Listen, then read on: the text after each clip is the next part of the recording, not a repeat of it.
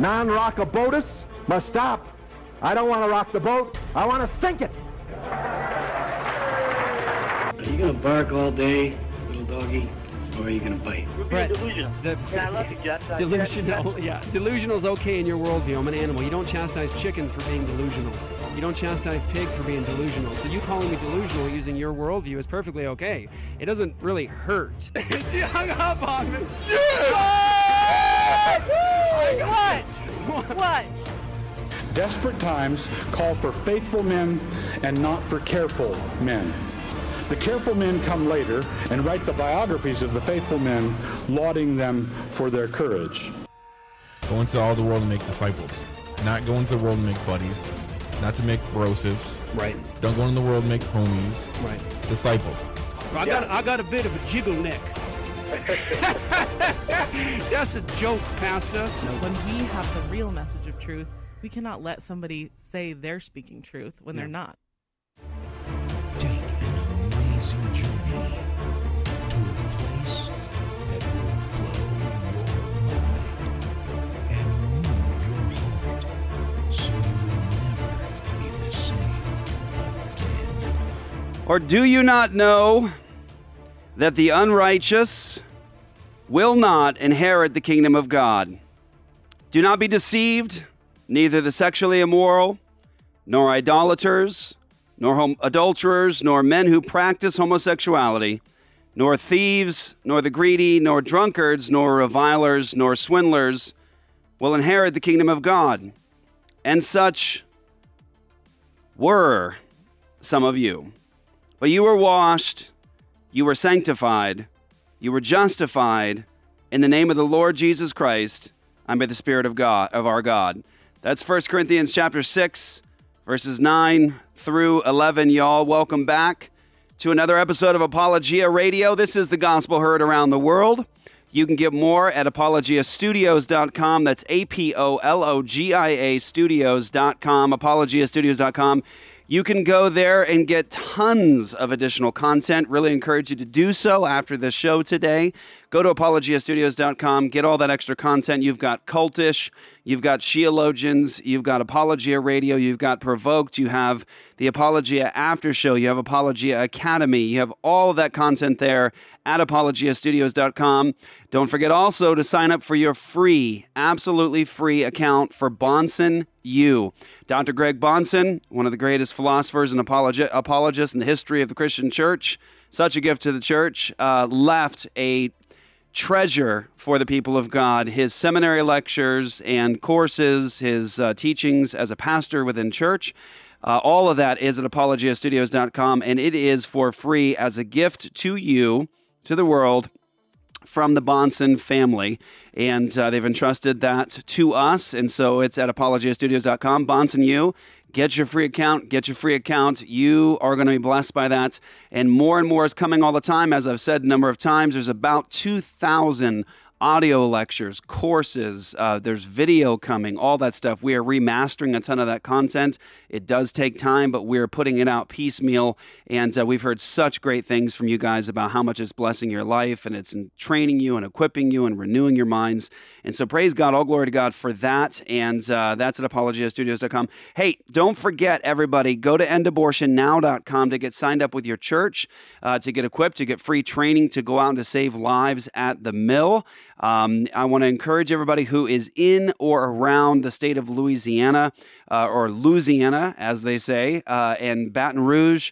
April 30th, we are doing our rally there. We have a bill in right now for equal protection in the state of Louisiana, and we're doing a rally April 30th at the state capitol. Meet us there. I believe it's 10 a.m. That's when we're meeting for that.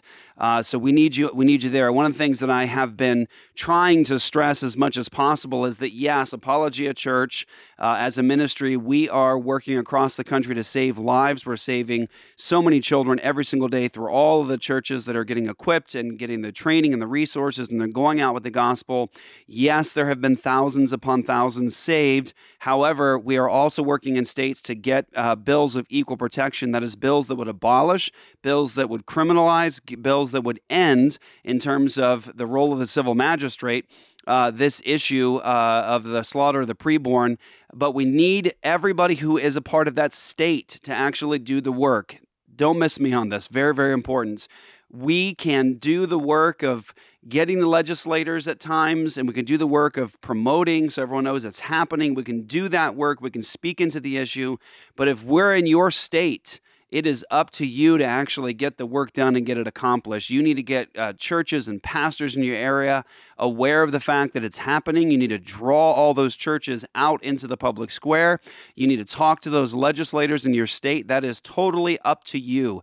It is your state. It is up to you to get that victory. And so we need you April 30th to rally everybody you know that's a believer and wants to protect the preborn and establish justice to show up for that rally on April 30th in that state, Louisiana, April 30th. Meet us there. I will be there. I'd love to put my hand into your hand and say hello to you and thank you for showing up. So please come out if you're in South Carolina, if you're around there in Florida, wherever, come out to that state and join us there. So that's what's going on this month. We're very passionate about it. Please join us there for those things. So much is going on. We are out right now as Apologia Church. I'm going to just give a big shout out to Apologia Church. What a blessing. We're going to the Mormon Temple, the Easter pageant in Mesa, Arizona. So many of the videos that you see online that have led so many Latter-day Saints to the true and living Christ with the biblical gospel. You've seen those videos. They've taken place outside the Mormon Temple, the Easter pageant they held annually. It's been on break for some time because they've been doing construction in that area, and so they're back. The Easter pageant is happening again. It's about 2 weeks of evangelism. Tens of thousands of people show up for this thing, and it was so awesome. I'm going to just tell you that. It was so awesome. Last night, I show up. It's the first night they're doing it, and there must have been 40 people from Apologia Church out on the sidewalk. I remember back in the day when I was 18 years old and I showed up at the Mormon Temple in Mesa, Arizona with my backpack, my Bible full of tracts. I showed up and it was Alpha and Omega Ministries, not too many of them, but James was there. Rich Pierce was there. I met Jerry there for the first time. He was probably 16 years old. I was 18 years old. And there was no one out there really. And there were so many times we'd go out to the Easter pageant or to the Christmas lights they would have annually. And there'd be nobody on the sidewalk except for maybe me, sometimes just me, sometimes me and Jerry. Sometimes maybe a handful of guys, maybe half a dozen guys at the most.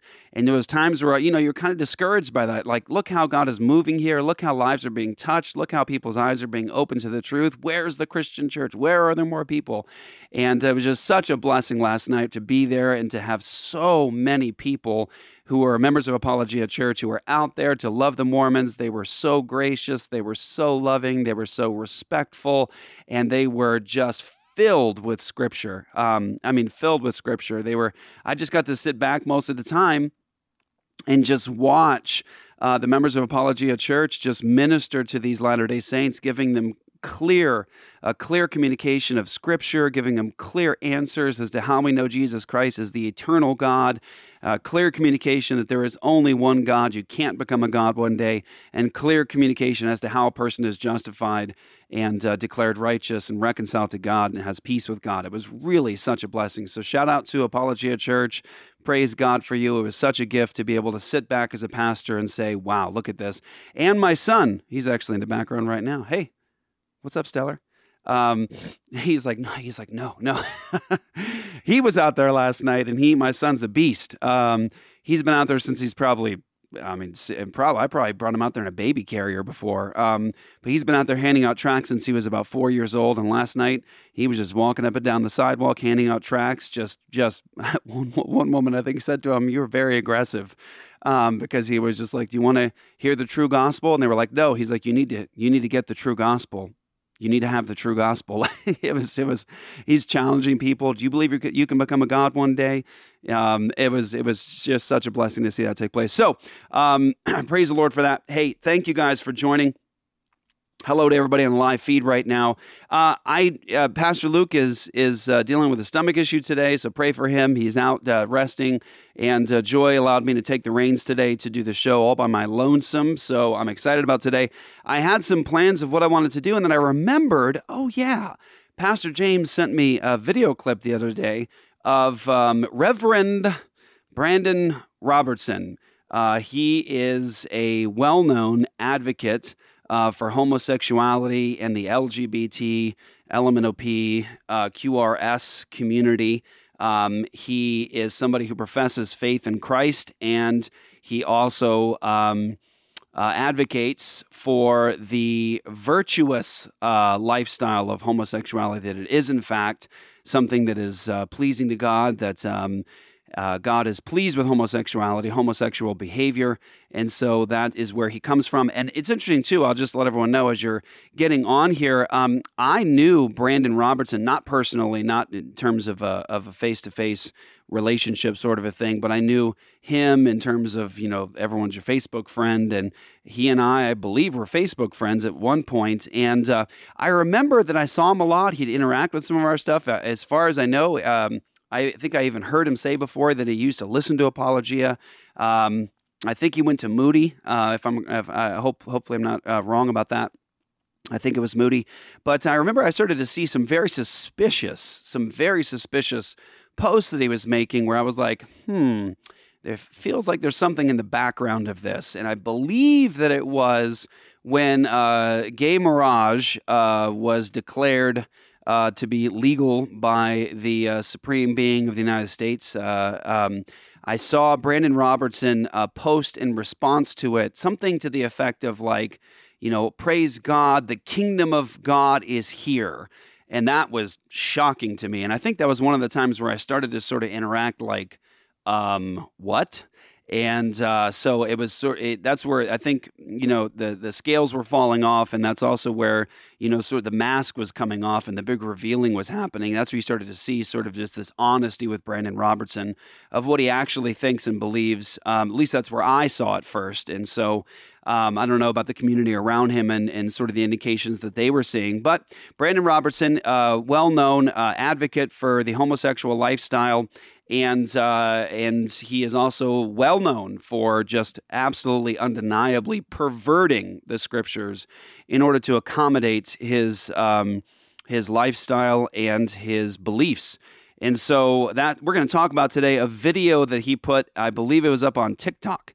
I put a video up on TikTok, and I'm going to go ahead and play that video for you now, and we will interact with it. I think it's important, and it's going to be more and more important for us as in the days ahead that we can respond to this sort of drivel coming from somebody who is just a wolf.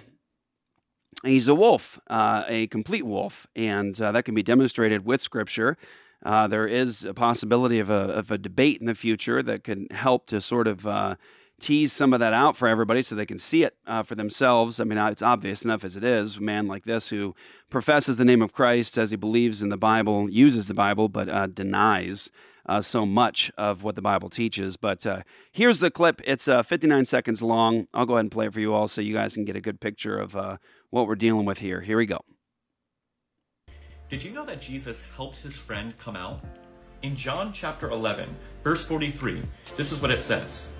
Jesus called out in a loud voice saying, "Lazarus, come out." You see, Lazarus was locked up in a cold, dark tomb, wrapped in burial cloths, left for dead. That's exactly what so many Christians and so many churches do to LGBT people. They wrap us up and bind us up and tell us that we need to keep our identity, our true self, locked away. But Jesus, upon seeing Lazarus in this state, he says, "Lazarus, come out. Step into the light. Take off the cloth. Be who you are. Come alive." I believe that this is what Jesus is speaking to every LGBT person. Come out of the tomb of shame. Take off the chains that have bound you up. Step into the glory of who God made you to be, fearfully and wonderfully made, just as you are. You are beloved of God. Did you know that Jesus... All right. So, obviously, that was extremely gay, and it was that's uber gay Bible interpretation and mishandling of the Word of God, a distortion of Scripture to make those sort of claims about the historical narrative surrounding the death of Lazarus. I think he said twice there, Lazarus, with a TH. He said at the beginning Lazarus, and then he said Lazarus. So it'd be good to, if you're going to malign historical figures and a historical narrative, it might be a good idea to actually get their names right. It's Lazarus, not Lazarus. And so we're going to talk about it. Very, very important. And before we talk about it, well, let's go ahead and go piece by piece here. I'm going to play another clip of him being asked the question in a discussion as to whether the LGBTQ equality issue is a salvific issue. But let's go piece by piece here through Brandon Robertson's mishandling of the Word of God. Did you know that Jesus helped his friend come out? In John chapter 11. So let's talk about that. So first of all, there's a difference between exegesis and eisegesis. Exegesis refers to the drawing out of the text. What is the meaning? What is the author's original intention? Who is the audience? What is the context? You're asking those questions as you're handling the holy revelation of God. And exegesis is saying, I don't want to know what you say and what you think so much as I want to know what John said. What did he mean? What did he write? What actually took place in this moment in history? And let's remember now, John is writing an historical narrative. He's telling you the history of Jesus and what he did and what he said, what the meaning is at times of his teachings. And so, we don't know anything about Jesus apart from God's revelation in history. And so what you'll find today is so many of these wolves will use the Word of God sort of as a pretext, like, well, we love this Jesus, this figure Jesus who says he loves people so much and he died for sins and rose again from the dead. Well, you know about those things because you have the Word of God. And so what these people will do is they'll go to the Bible, they'll take piece here, piece there. They'll say, well, I really love the story of a Messiah who loves sinners so much that he gives himself for their salvation. And so they'll use those concepts conceptually. I like those things. Those are mine. I want to take those things. But anywhere the Bible would disagree with their own presuppositions, their own ethical standards, their sexual ethics, that's where they start to say, well, I don't really believe that. I'm not going to really stand on that, but I sure do love the message of Jesus. It's always surprising to me when you drive by some of these churches that historically, you might have a Presbyterian church or an Anglican church or something like that historically has a pedigree, it has a historical position, a doctrinal position. They have a creed, a confession, those sorts of things. And they're so far gone and so apostate now. And so they're covered in rainbow flags and, their digital sign outside always has something to say about homosexuality and the homosexual lifestyle and all the rest.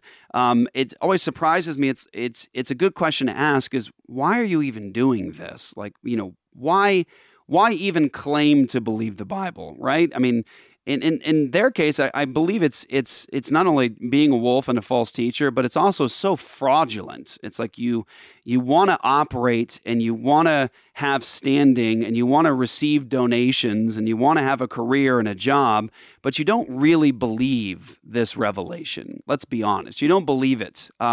You're comfortable mishandling it. You're comfortable dismissing things that are uncomfortable to you and your presuppositions and your assumptions, your commitments.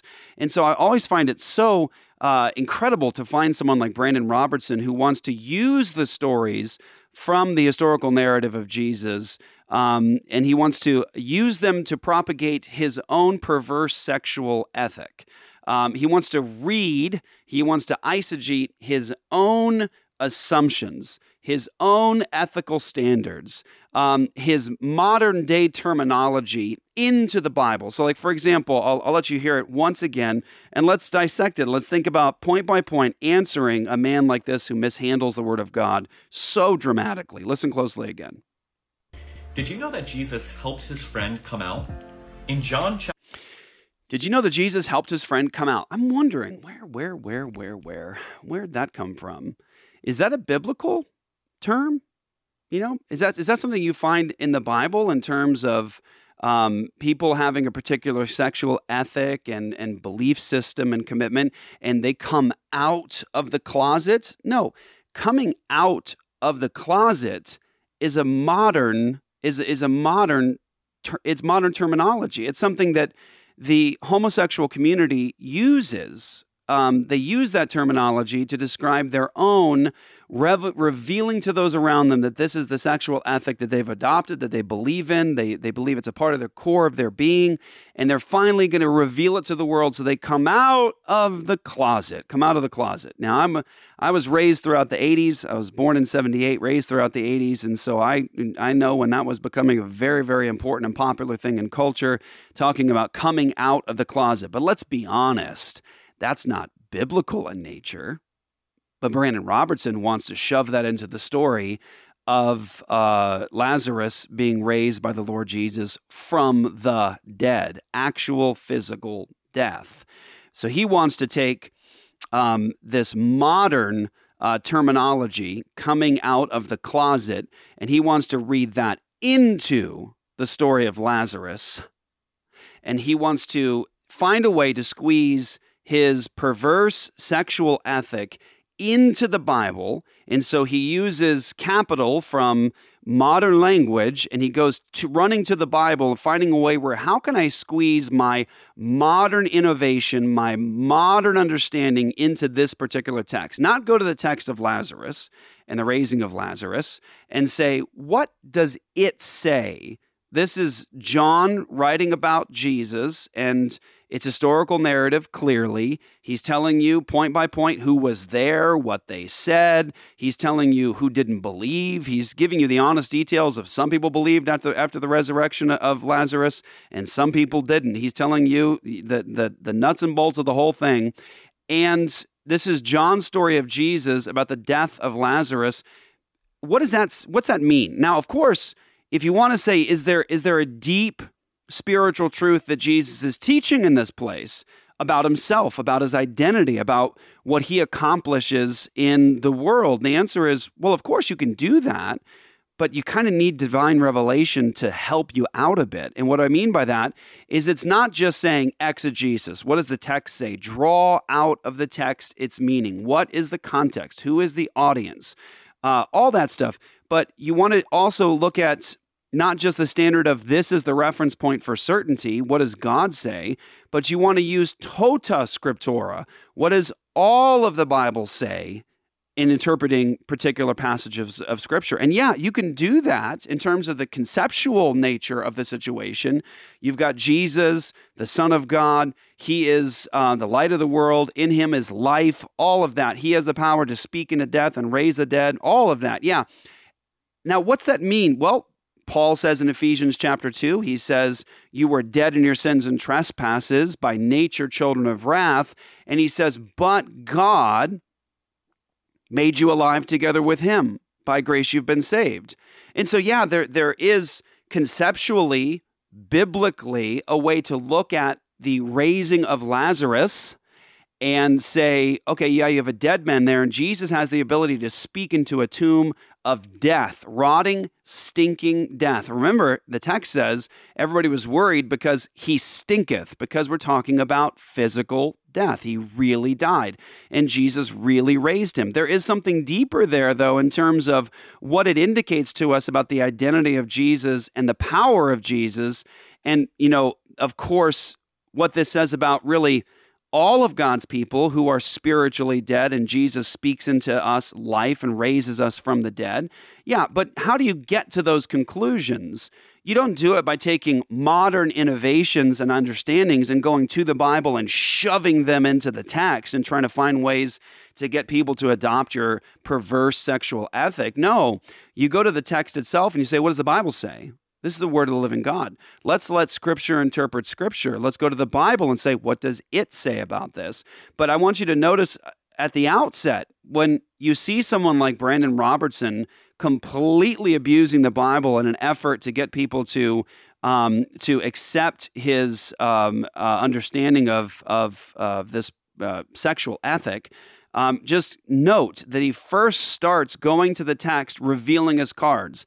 I'm not going to read the Bible and let it speak.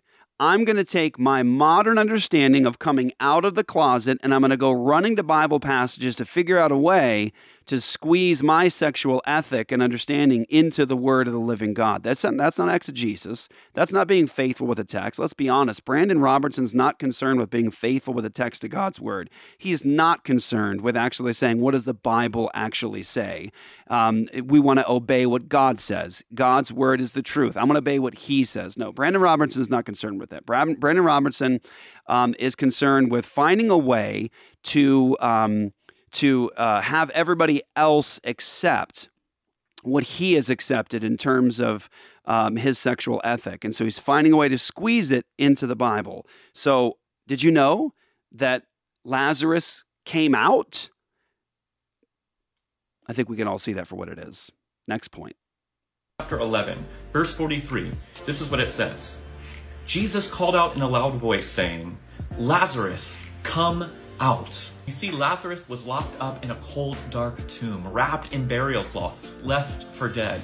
That's exactly what so many Christians and so many churches do to LGBT people. And there it is again. Let me find this modern issue, this modern understanding, this modern language. Let me find a way to squeeze that into the story of Lazarus. Well, he admits readily that there is a dead man in this tomb, and he's wrapped in burial cloths because the story is about Lazarus being raised from the dead. Now, here's what's important, is that for people who are in Brandon Robertson's camp, the Bible isn't so much about the glory of Jesus Christ, the holiness of God, the righteousness of God, the justice of God. It's not a story primarily about God and God's glory. No. For people like Brandon Robertson, the story of Scripture is me. It's all about me. It's all about that person. It's not so much about the glory of God in that moment and Jesus Christ displaying who he was and raising Lazarus from the dead. I mean, let's just look at the text for a moment so you can see a bit of what I'm getting at here. So in the text, John chapter 11, in verse 38, it says this, Then Jesus, deeply moved again, came to the tomb. It was a cave, and a stone lay against it. Jesus said, Take away the stone. Martha, the sister of the dead man, said to him, Lord, by this time there will be an odor, for he has been dead 4 days. Jesus said to her, Did I not tell you that if you believed, you would see the glory of God? That's what the text is about. It's a dead man. He's been so dead for so long that they're worried that he stinks. And Jesus says, Did I not tell you that if you believed, you would see the glory of God? So for Jesus, the Messiah, the one Brandon Robertson says that he actually believes in, this story for him, this moment for him in history was about the glory of God. It's not about Lazarus. It's about the glory of God. It's about revealing and vindicating who Jesus Christ is. It's not about Lazarus. It's about Jesus and his glory. So they took away the stone, and Jesus lifted up his eyes and said, here it is, Father, I thank you that you have heard me. I knew that you always hear me, but I said this on account of the people standing around me, that they may believe that you sent me. When he had said these things, he cried out with a loud voice, Lazarus, come out. The man who had died came out, his hands and feet bound with linen strips, and his face wrapped with a cloth. Jesus said to them, unbind him and let him go. So in the text, you can clearly see that Jesus' intention for everyone's understanding of this moment is that everybody would know that the Father sent Jesus. And this was for the glory of God. Raising Lazarus from the dead was about the glory of God and the vindication of Jesus as Messiah. The story isn't centered around Lazarus. It's centered around Jesus. And what ought to be shocking to us, readily shocking to us, regularly shocking to us, is to see people like Brandon Robertson try to find ways to squeeze his sexual ethic into texts of the Bible that have nothing to do with what he's talking about.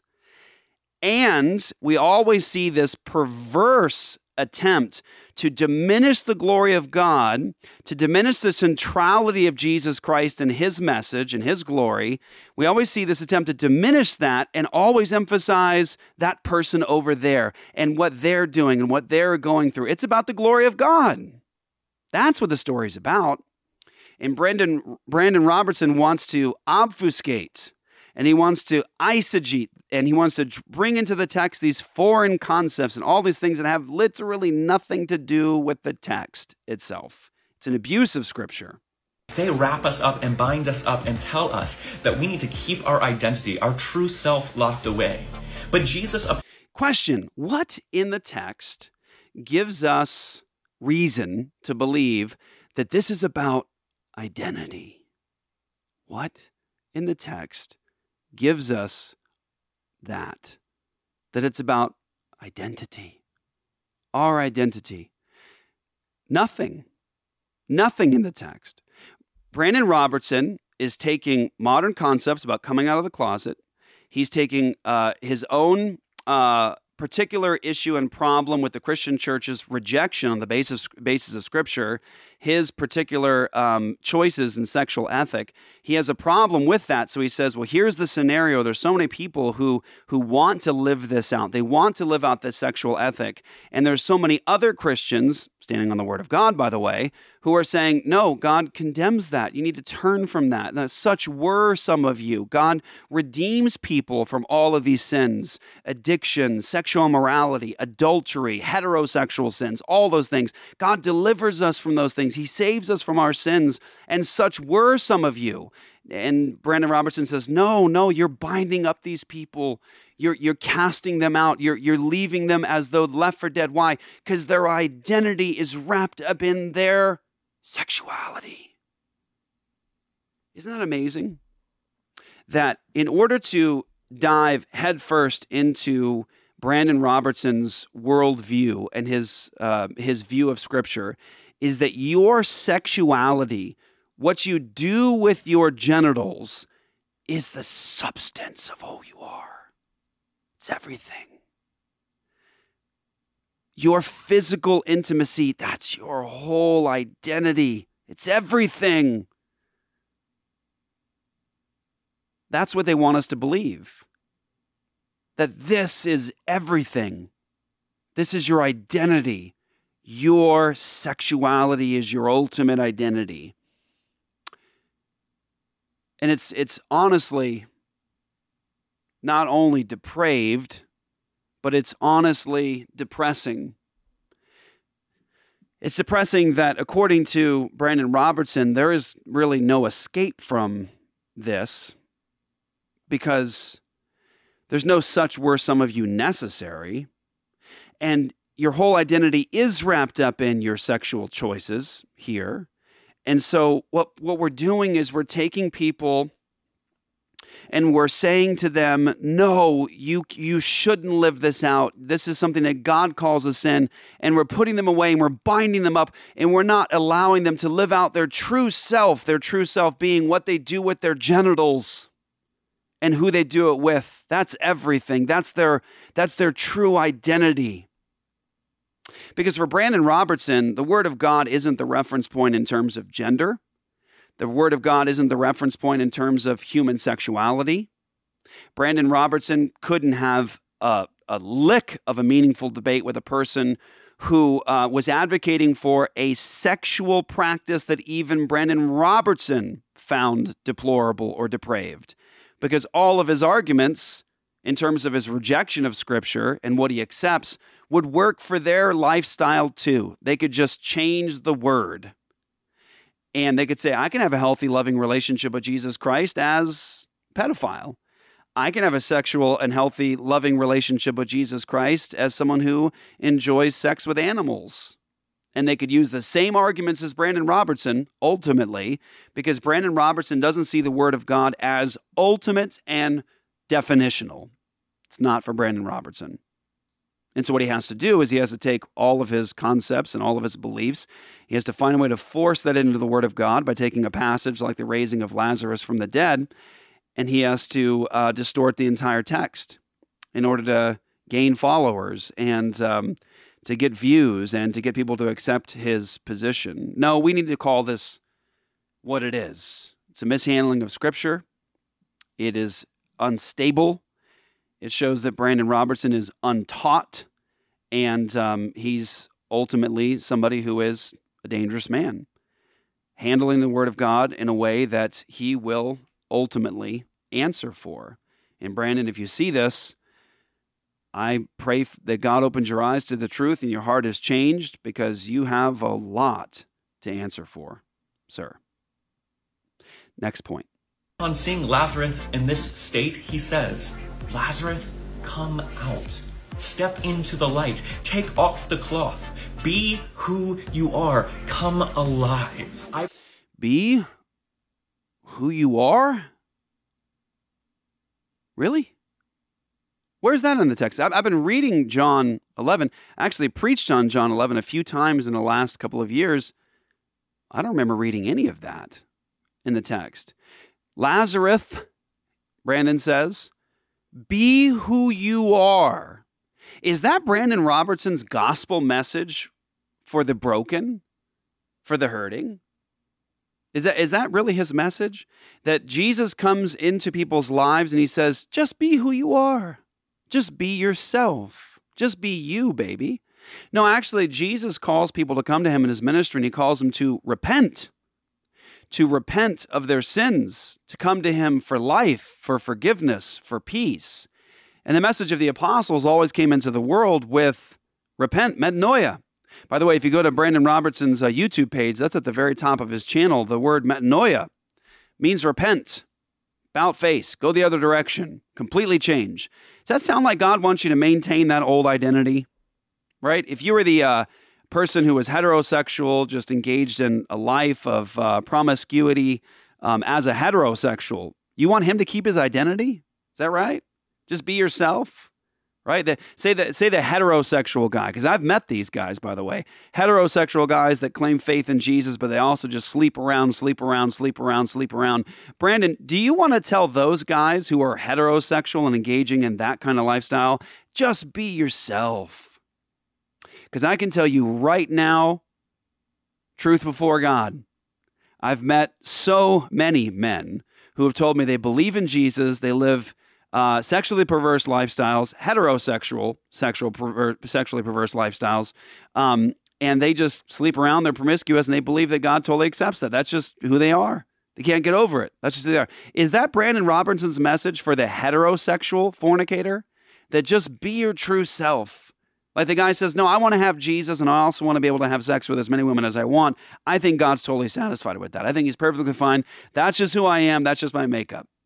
Is that Brandon Robertson's response to him? Just be your true self, right? Jesus just wants you to be your true self. No, the message of the New Testament is something so much more powerful, so much more glorious than Brandon Robertson's false gospel could ever touch. It's the message of union with Jesus Christ, that I, through faith, as a sinner, and am not condemned. God does not hold my sins against me anymore, and he actually counts me righteous apart from works. That's all in Romans chapter 4. And that I, according to the Apostle Paul, have a righteousness that is not my own. It's a righteousness that comes from God through faith. It's a foreign righteousness. It's not mine, because I'm not righteous. I'm not good. I don't have any righteousness to boast about before God, so I get the righteousness of another, the Messiah, the Son of the living God, the eternal God in human flesh who lived righteously and blamelessly, perfectly and obediently, died for sinners and rose again from the dead, and he's ascended and seated as King of Kings and Lord of Lords. I get his righteousness, and I'm actually, according to Scripture, united to him, covered in his righteousness. And it says in Scripture that for believers, our true identity is wrapped up in our union with Jesus Christ. Our identity is not the addict. It's not the heterosexual adulterer. Our identity is not the murderer or the thief or the liar or the coveter or the homosexual. Our identity is actually in Christ. And it's such a beautiful thought to consider. And it's something that Brandon Robertson's false gospel can't even touch. It's something beautiful to consider that for the believer, we are united to Jesus Christ, and the Bible is so specific about this. We are united to his death and his resurrection. So there's an old self united to Jesus' death so that old self dies and rises again from the dead. Brandon Robertson wants people to believe, no, Jesus wants you to come out of the tomb of death and he wants you to keep that identity. That's your identity in there, right? Your true self is that dead person in there. Why don't you keep that around for a little bit? No, the glory of the gospel is so much better than Brandon Robertson's false gospel could ever touch. There's death and new life. There's a resurrection that takes place where an old self is crucified with Jesus, and that death is no more. We don't carry around that death with us for the rest of our lives. Brandon Robertson wants people to stay dead. Keep carrying around that death, that body of death. Keep carrying it around. Now, it's interesting that Jesus takes somebody who is dead physically and he gives them life so that they're no longer dead. Brandon Robertson isn't handling the Word of God as somebody who respects the Word of God, who honors the Word of God. Brandon Robertson wants to take his own commitments and his own belief about homosexuality, and he wants to take that and he wants to import all that into the Bible so that you'll believe it. But it's not a message of life. It's not the glorious message that I read at the beginning of the program today from the Apostle Paul, the inspired apostle, who says that people who practice these things will not inherit the kingdom of God. And he says, such were some of you. You were that. You were, past tense. That's who you were. All that stuff is gone now. That old man is dead. That old woman is dead. They're gone. You're alive now. That was you. Not anymore. You've been washed. You've been justified. You've been sanctified. You see, that's the glorious message of the Scriptures, is that we don't have to carry around that death with us forever. I don't have to carry around the identity I had before. No, I have union with Christ and new life and forgiveness. I've been washed. I was that. I'm not that anymore. And all glory to God. Brandon Robertson's message is a message of weakness, no power, and death. Here's more. I believe that this is what Jesus is speaking to every LGBT person. Come out of the tomb of shame. Take off the chains that have bound you up.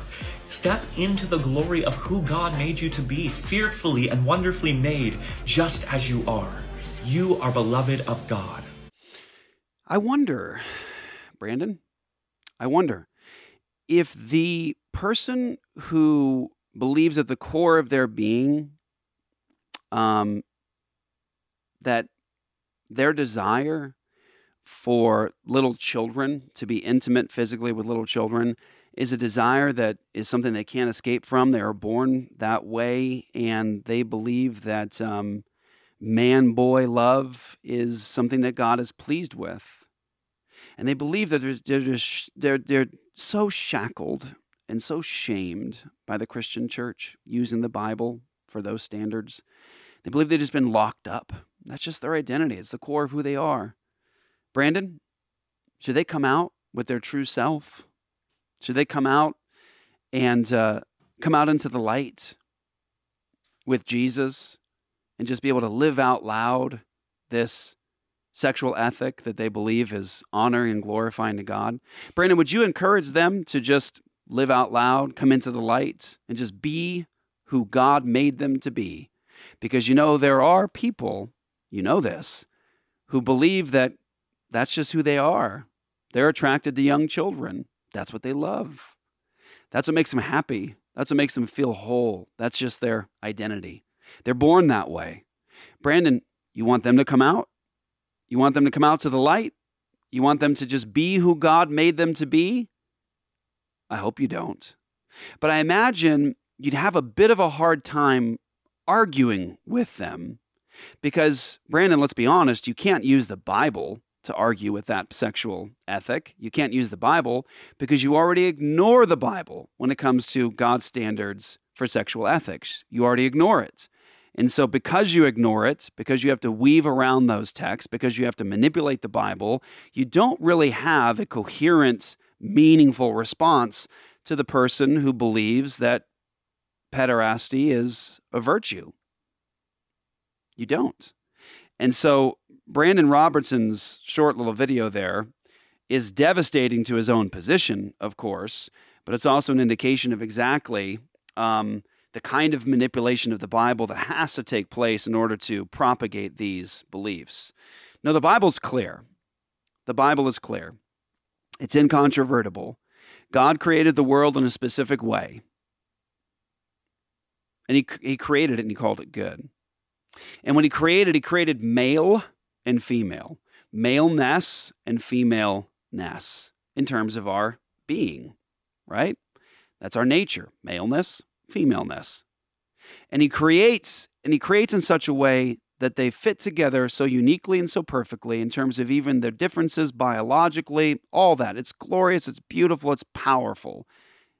And Brandon, you're robbing women and men of the glory of God in their unique nature as men and women with your lifestyle and your worldview. But God creates, and he creates male and female, and he creates this union, this beautiful, intimate union that can only really satisfy both partners in this way. Now, I'm going to say something that's very, very important, and it might be shocking to some people. Don't let it be shocking, because it ought not be shocking. It's true. In terms of sexual fulfillment, if you don't do it according to God's own order, in terms of male and female, then one partner is ultimately always unsatisfied biologically. In other words, and this goes even to the Hebrew language itself, the male is the one who pierces or perforates, and this is from the language itself. He is the one who penetrates. He's biologically created to penetrate, right? So he finds his satisfaction in intimacy, physical intimacy, the way that God ordered it to be very, very good. He finds it in penetrating, and his parts display that vividly. The woman is clearly created to be penetrated, and biologically, she's wired to desire that. There's nothing that should be ultimately shocking about this discussion. That's biology. That's our nature, male and female. And they come together in this beautiful, sexual, intimate union.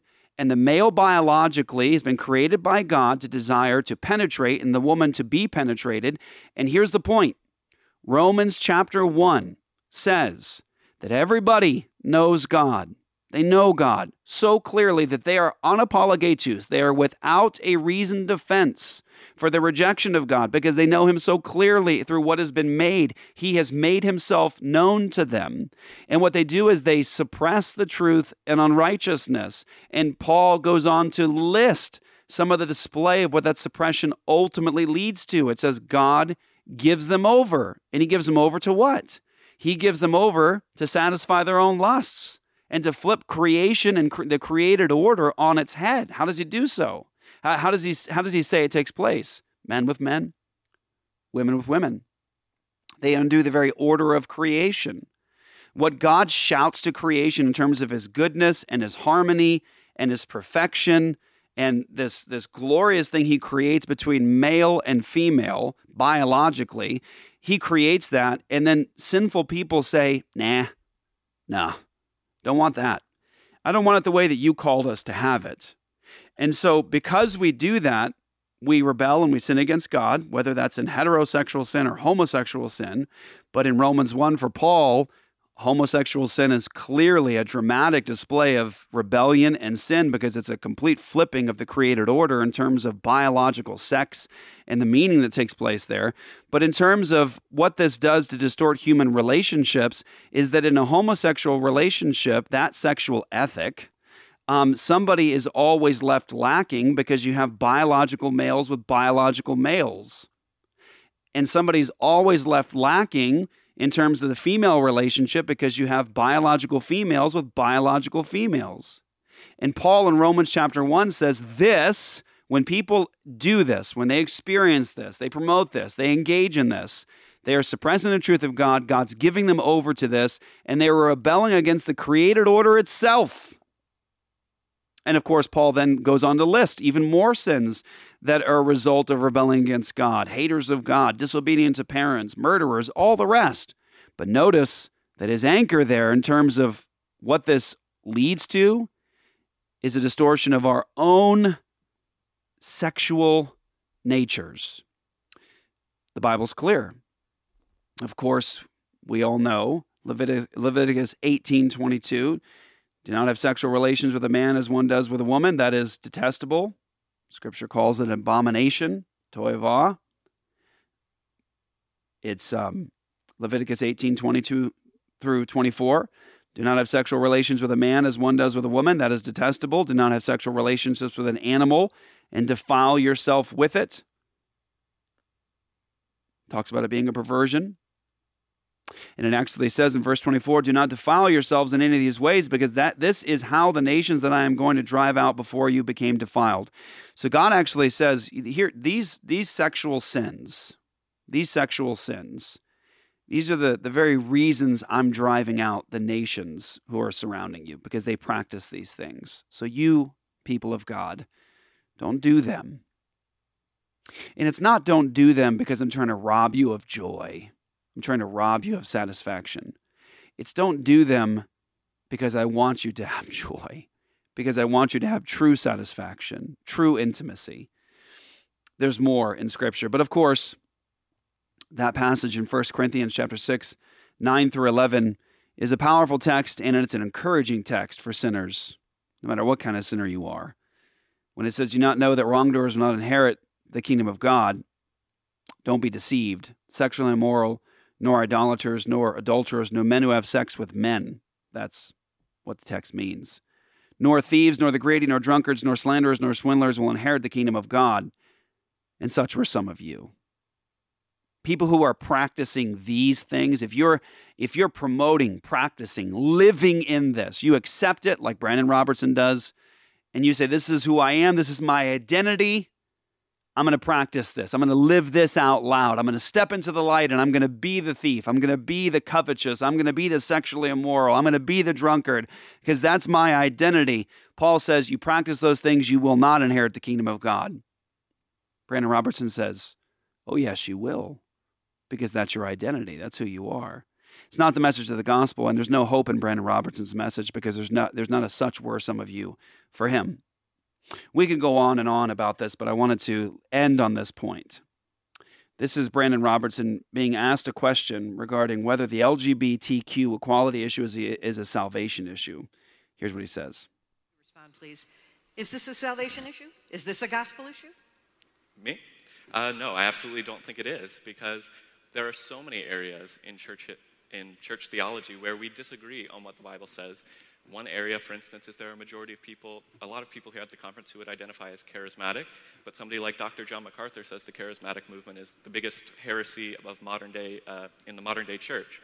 Well, who's here going to say that Dr. Michael Brown's not a Christian because he's a charismatic? No one. And yet, if we went with Dr. John MacArthur's argument, then if somebody's speaking in tongues or anything like that, they're not doing that moved by the Holy Spirit, so they're living in sin. Well, we would not say that Dr. Michael Brown's not a Christian or that Dr. John MacArthur is not a Christian. And so, similarly, on this issue, there is a divergence of views that are rising up in the church, and I want to advocate that the blood of Christ covers us all. And so if I turn out to be wrong on my view about sexuality, I have faith that on the judgment day, I'm going to be relying on the cross of Christ, and that God is going to cover me if I was wrong. And likewise, if the non-affirming side is wrong, God will cover us on the judgment day for that. But Michael, before... So that's a bit of sleight of hand that I hope that most of us can recognize, is to take an issue that is a disagreement on the adiaphora in terms of spiritual gifts and to try to make that similar in terms of a discussion of sin and lifestyle choices in terms of pursuing sin. It is a bit of sleight of hand, and it's important because where do you see this happening in Scripture? Well, you see the Apostle Paul clearly dealing with issues that are personal preferences and issues of conscience related to, say, whether you can eat meat sacrificed to idols. And he's like, look, don't destroy your brother for whom Christ died. To the one who wants to eat it, do it to the glory of God. To the one who doesn't, do it to the glory of God. But you see clear examples in the New Testament where basically the believers are constantly being told, outdo each other with honor, love one another with brotherly affection, and forgive one another as God in Christ forgave you. And you're being told, unity is the core issue. Unity is the core issue. Be united in Christ. Be at peace with one another. And you're being told in Scripture to allow these things that are peripheral issues, let those go by the wayside. But where do you see the apostles not having the kind of liberal view that that Brandon has in this case? You do not see them ever having that kind of mindset of liberty over the nature of God, over the gospel itself, and over sin that God has defined. Proof? The Apostle Paul. In 1 Corinthians chapter 6, verse 9, or do you not know that the unrighteous will not inherit the kingdom of God? Do not be deceived.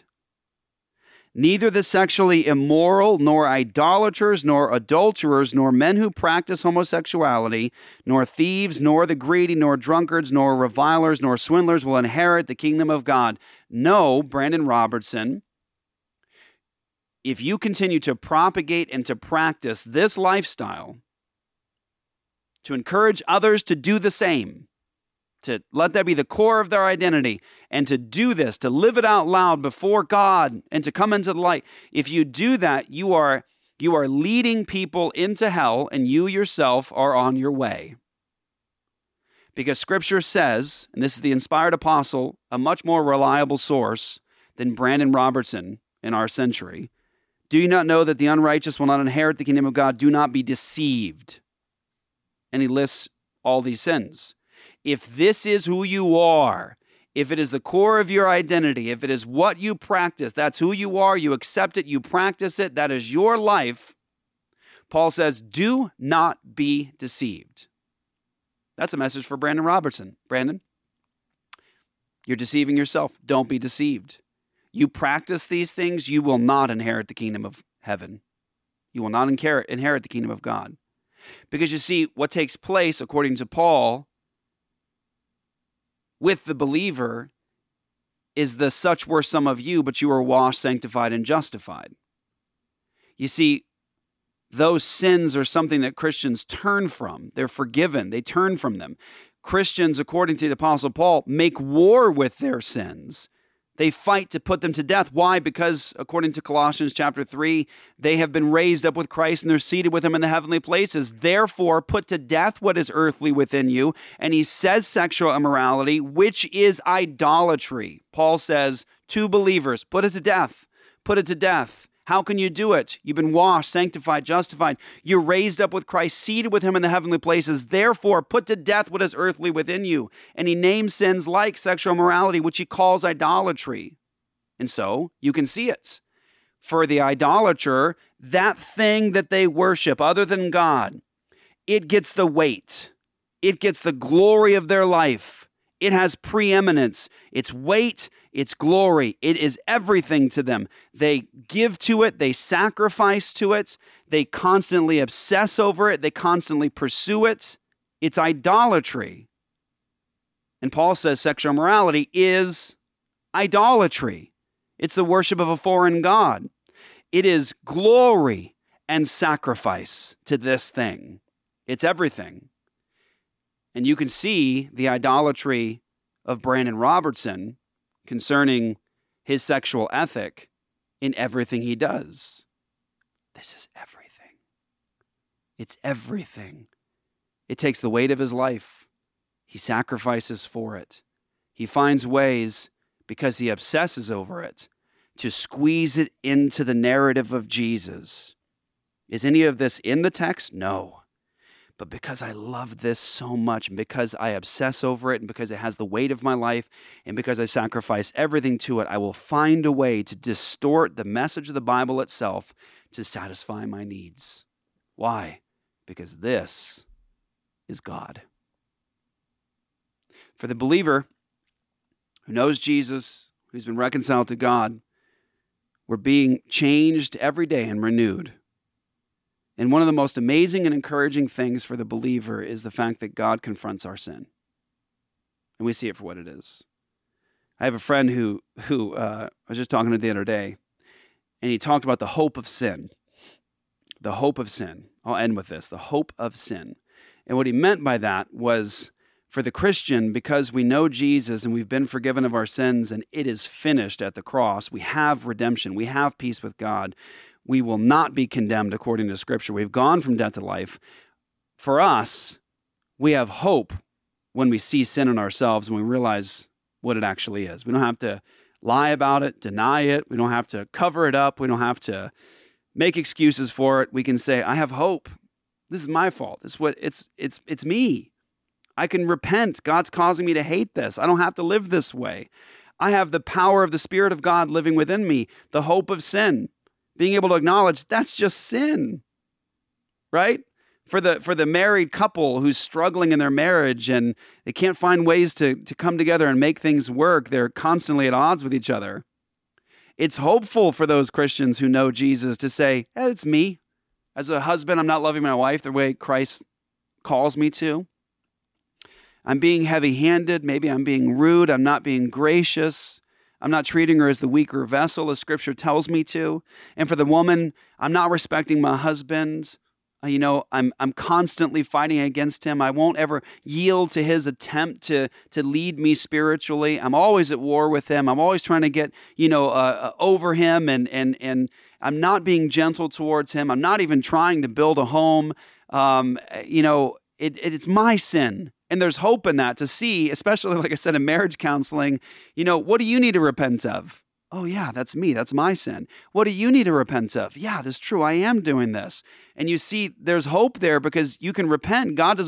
He's causing you to hate that sin and you get free from it and you come together and you heal. There's hope in that for the Christian to realize this is just sin. How do I know it's sin? Because God defines it as sin and I could be free. That's how powerful a Savior Jesus is Jesus saves me not just from my sin, but he saves me from me.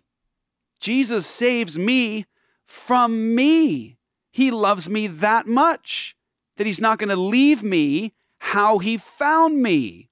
Brandon Robertson and people of his ilk, they have a story where Jesus just leaves you just like he found you. He leaves you just like he found you. Why? Because this is the core of your identity. Your sexual sin. And you must be able to live it out. No, the message of the gospel is much more beautiful than that. And I am grateful to God for that. Encourage everybody. Go to apologiastudios.com, get more, sign up for All Access, partner with us in all that we're doing. I'm grateful personally to all of you who've been with me since the very, very beginning of Apologia Studios. You have been such a blessing to me and made everything we do possible, whether it's the on-the-street evangelism, whether it's the teaching. Thousands upon thousands of people have come out of the cults to Christ. They know God now. So many atheists have come to Christ as a result of the content that's come from Apologia Studios. You did that with me, so thank you so much. Go to endabortionnow.com to get trained and to get resources. Join us in this fight. Please join us. And shout out to AR500, our boys over at AR500. Go to AR500 to get a bunch of stuff. They support Apologia Studios and the work that we're doing. Go to AR500 to get stuff from them. I am, again, grateful to all of you. Please pray. Please, please, please pray for our work in Louisiana, Baton Rouge, April 30th. We need you there. Please join us. I need you to stand with me. We're not going to win. We're not going to win just because the bill goes in. We're going to win because the Church of the Living God rises up, speaks the truth in this situation. We need you on the ground. Come to Louisiana. April 30th, I believe it's 10 a.m., State Capitol, Baton Rouge. I need you there. Stand by me. Let's establish justice for the preborn. Catch you next week right here on Apologia Radio.